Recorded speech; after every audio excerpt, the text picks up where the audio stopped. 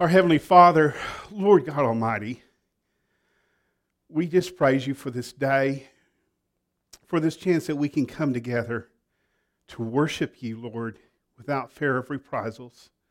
Lord, we thank you for this chance that we can dive into your word, what your Son has done for us, what your plan is for us, that your word is alive, that it is just so strong and it cuts to us and draws us into you, Lord. I thank you for this family in front of me. I thank you for what they mean to me, Lord, most of all. I thank you for what you mean to all of us. In your name we pray. Amen. Today we're going to be going over John chapter 19, verses 23 through 42. I will read those, and you can follow along in your Bibles or on the screen, and we'll get started. When the soldiers had crucified Jesus, they took his garments and divided them into 4 parts, one part for each soldier, also his tunic. But the tunic was seamless, woven into one piece from top to bottom. So they said to one another, "Let us not tear it, but cast lots for it to see whose it shall be." This was to fulfill the scripture which says, "They divided my garments among them, and for my clothing they cast lots." So the soldiers did these things. But standing by the cross of Jesus were his mother and his mother's sister, Mary the wife of Clopas, and Mary Magdalene.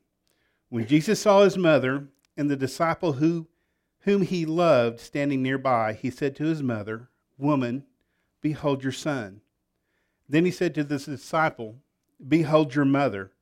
And from that hour, the disciple took her to his own home. After this, Jesus, knowing that all was now finished, said to fulfill the scripture, "I thirst." A jar full of sour wine stood there, so they put a sponge full of the sour wine on a hyssop branch and held it to his mouth. When Jesus had received the sour wine, he said, "It is finished." And he bowed his head and gave up his spirit. Since it was a day of preparation, and so that the bodies would not remain on the cross on the Sabbath, for that Sabbath was a high day, the Jews asked Pilate that their legs might be broken and that they might be taken away. So the soldiers came and broke the legs of the first and of the other who had been crucified with him. But when they came to Jesus and saw that he was already dead, they did not break his legs. But one of the soldiers pierced his side with a spear, and at once there came out blood and water. He who saw it has borne witness. His testimony is true, and he knows that he is telling the truth, that you also may believe. For these things that took place that the scripture might be fulfilled. Not one of his bones were broken, and again another scripture said, "They will look on him whom they have pierced." After these things, Joseph of Arimathea, who was a disciple of Jesus, but secretly in fear of the Jews, asked Pilate that he might take away the body of Jesus. And Pilate gave him permission, so he came and took away his body. Nicodemus also, who earlier had come to Jesus by night, came bringing a mixture of myrrh and aloes, about 75 pounds in weight. So they took the body of Jesus, bound it in linen cloths with the spices, as it is the burial custom of the Jews. Now, in the place where he was crucified, there was a garden, and in the garden a new tomb in which no one had yet been laid.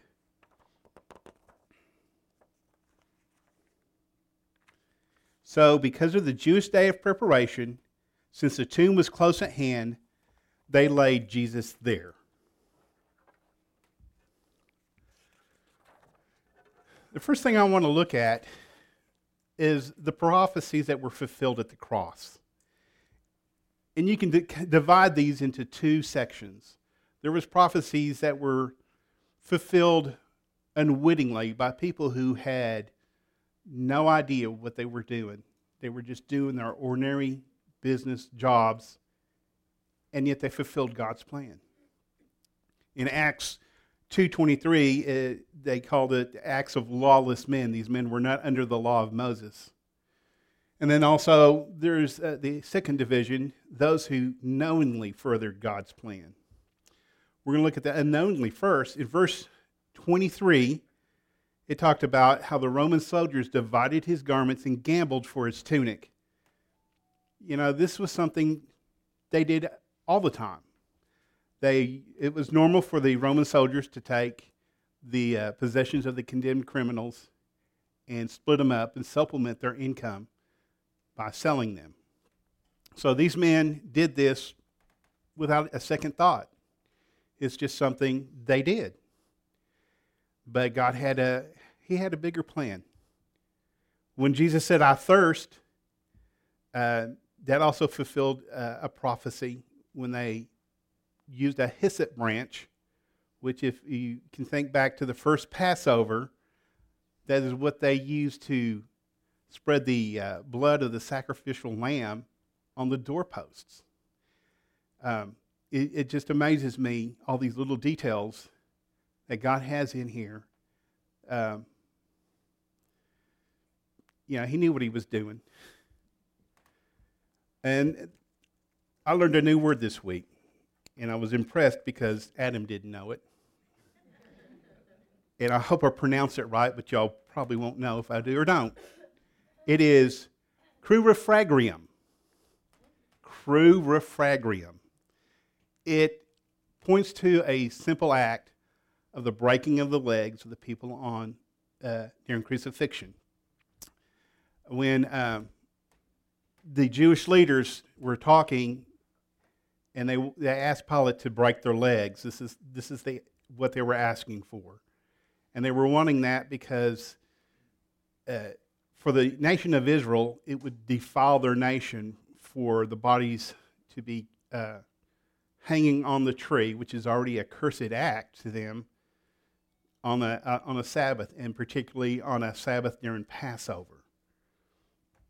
So when they requested it, Pilate agreed and ordered it, and the soldiers' intent was to carry it out. In fact, on the two criminals on his sides, they broke their legs, but when they came to Jesus and saw that he was already dead, they didn't. And that also fulfilled prophecy.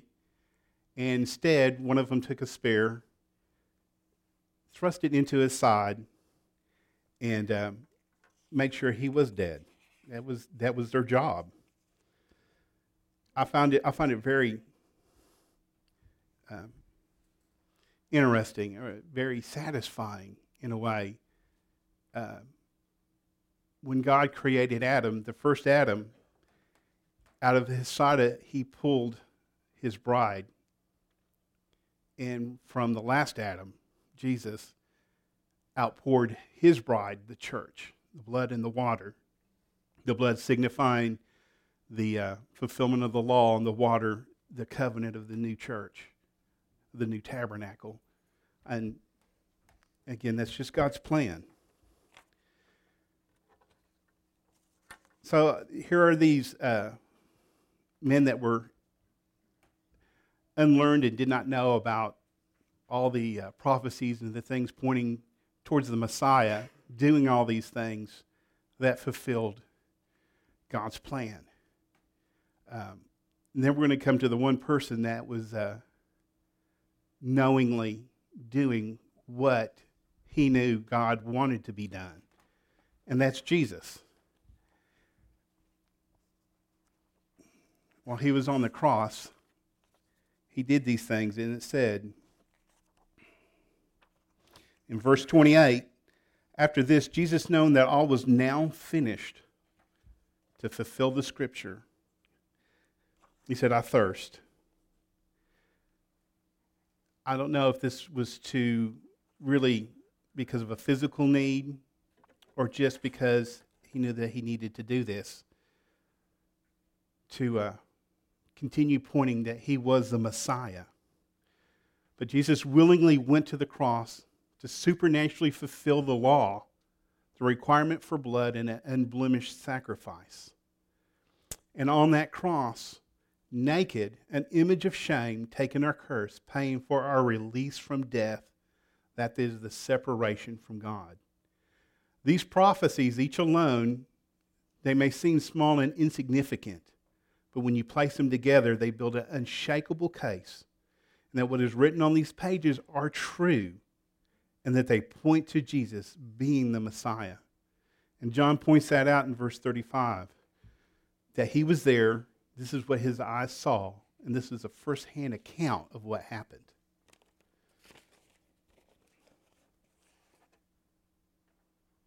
And then Jesus uttered those words, "It is finished." When he bowed his head and released his spirit, he freely gave his life. No one took it from him. He tells us no one can snatch us from his hand. So how can anybody snatch his life from him? It's impossible.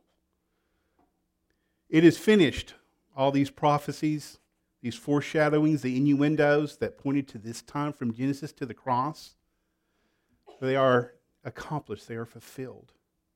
The ceremonial law that has been fulfilled and completed for the first, the last, and only time. When he said it is finished, our justification, our right standing with God comes from that.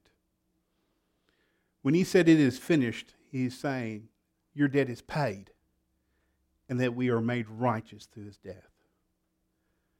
When he said it is finished, he also said it is begun, it is beginning, and that the age of grace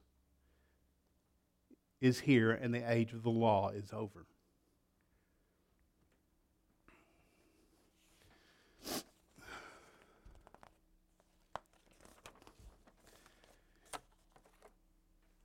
On your bulletins, the next section says something borrowed. Well, when I turned that in, that's where I was heading, and God took me on a left-hand turn here. So you can scratch that out, and you can put this down instead. Making a stand. You know, at this point, Jesus is truly dead. He says it gave up his spirit. The Roman soldiers who were trained to know these things, were trained to kill people, saw that he was dead. He took a spear to his side, and now he's being prepared for burial. And that brings in Joseph of Arimathea and Nicodemus. They had asked for Jesus' body from Pilate. They had gathered the necessary supplies, and they were prepared to lay him in a brand new tomb nearby in the garden. Now, both of these men were upstanding, well-noted, well-looked upon, influential Jewish leaders. Joseph being a member of the Sanhedrin, and Nicodemus was a Pharisee, a leading Pharisee. But they both had a secret.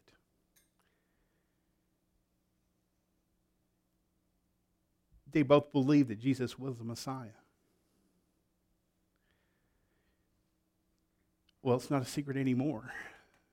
They stepped up.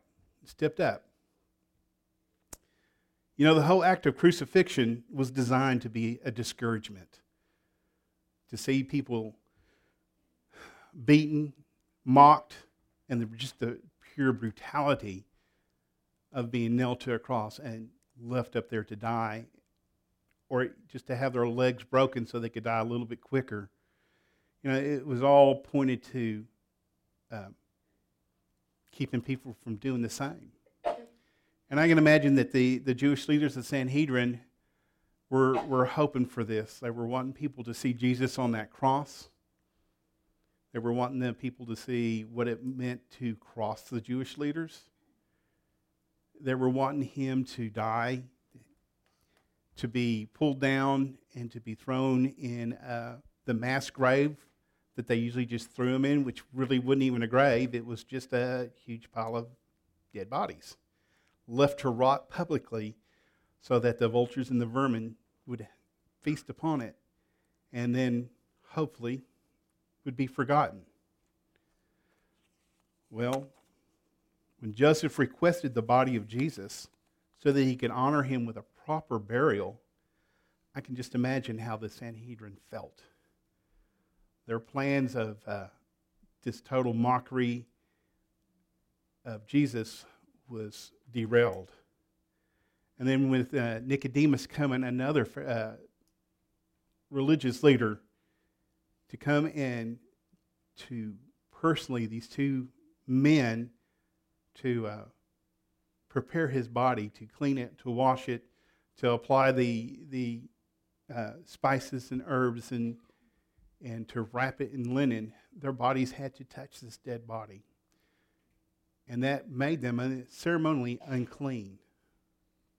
Now, if you think back, the Jewish leaders did not go in to see Pilate when they were trying to have Jesus accused and crucified. They stayed out and made Pilate come out to them so they would not be ceremonially unclean. They did not want the bodies to stay up on the cross because they wanted the nation to remain ceremonially clean so they could enjoy the feast of the Passover that was coming. And we saw they tried their hardest to remain in this mode where they could just continue on with life and just not have to deal with this unfortunate person. And my question is that you? Is that you? I have to ask that of myself too. Are we dependent on seeing God and His plan in our lives in terms that we are comfortable, that we can live with? Do you see serving God as a spiritual shape that you just don't really fit into? Or are you ready for a radical change in your life? For God to move you in ways that He sees fit, in ways that you can further His kingdom and glorify His name, and not yourself, and not your comfort. By their actions on that Friday, Joseph and Nicodemus knew that their lives were going to be different. It was never going to be the same for them. They knew that the persecution from the other Jewish leaders were coming. They knew that they was probably going to lose some social standing, and maybe even their livelihoods would be in jeopardy because of this simple act that they were willing to stand up and take for the one that they believed to be the Messiah. Their self-built foundation of security and their reliance on the Mosaic law crumbled away so that they could build on the foundation, on the rock that is Christ Jesus.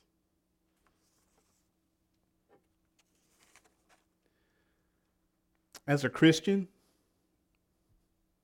what foundation are you building on?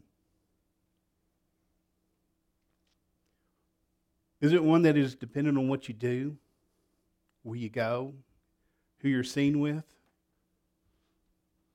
Is it ego-inflating exercises that raise you up to sainthood? Or are you also building on God, God's grace, His mercy and love for you?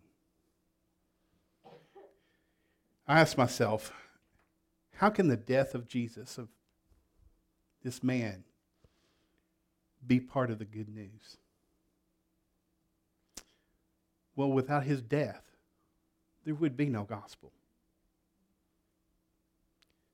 He says, "It is finished. Christ's nakedness and shame is for your robes of righteousness." It is finished. The love of a God who knows no bounds in what He would do to redeem you. It is finished. God accomplished through His Son Jesus a new beginning. A way that we no longer see a vast separation between Him and us, but in a way that we can commune directly with Him. As I said earlier today, this is such a beautiful passage. Something I've read many times. But as I was preparing for this moment, every time I got confused, every time I felt disheartened, every time that I thought I'm going to go up there and just throw up, I reread these passages again and again and again and again. I'm not perfect. I'm pretty much a goofball. But one thing I am certain of is that God loves me. He has a plan for me. And that the best that I can do is to totally surrender myself, my plans, for His. Just like when God sent His Son and put Him on that cross. I don't think that was really Jesus' plan. In the garden, He prayed, "Take this away from me. Is there another way? Take this away. I really don't want to do this." And then He said, and this is something I go back to myself, "Not my will, but yours." If Jesus had not followed God's will, God's plan, where would we be today? So I want to challenge you, and it's something I want you to do every day if you can. Take a moment, bow your head, and ask Christ what His plan is for you. What uncomfortable thing do you need to do? Where is He leading you? I don't like that sometimes, God. Don't like that at all. But it's not about me. But it's for your glory. If you would bow your heads with me. Our Heavenly Father, Lord God, we just thank You for Your word. We thank You so much for Your love, the grace that You have shown us and given us. Lord, I thank You for this time that I could come here and share these words, this message with my family. Lord, I pray that You take their hearts, Lord, that You break them, that You rebuild them in Your love and Your grace and Your mercy, so they can become something better for You to use, something better to further Your will and to glorify You. In Your name I pray. Amen.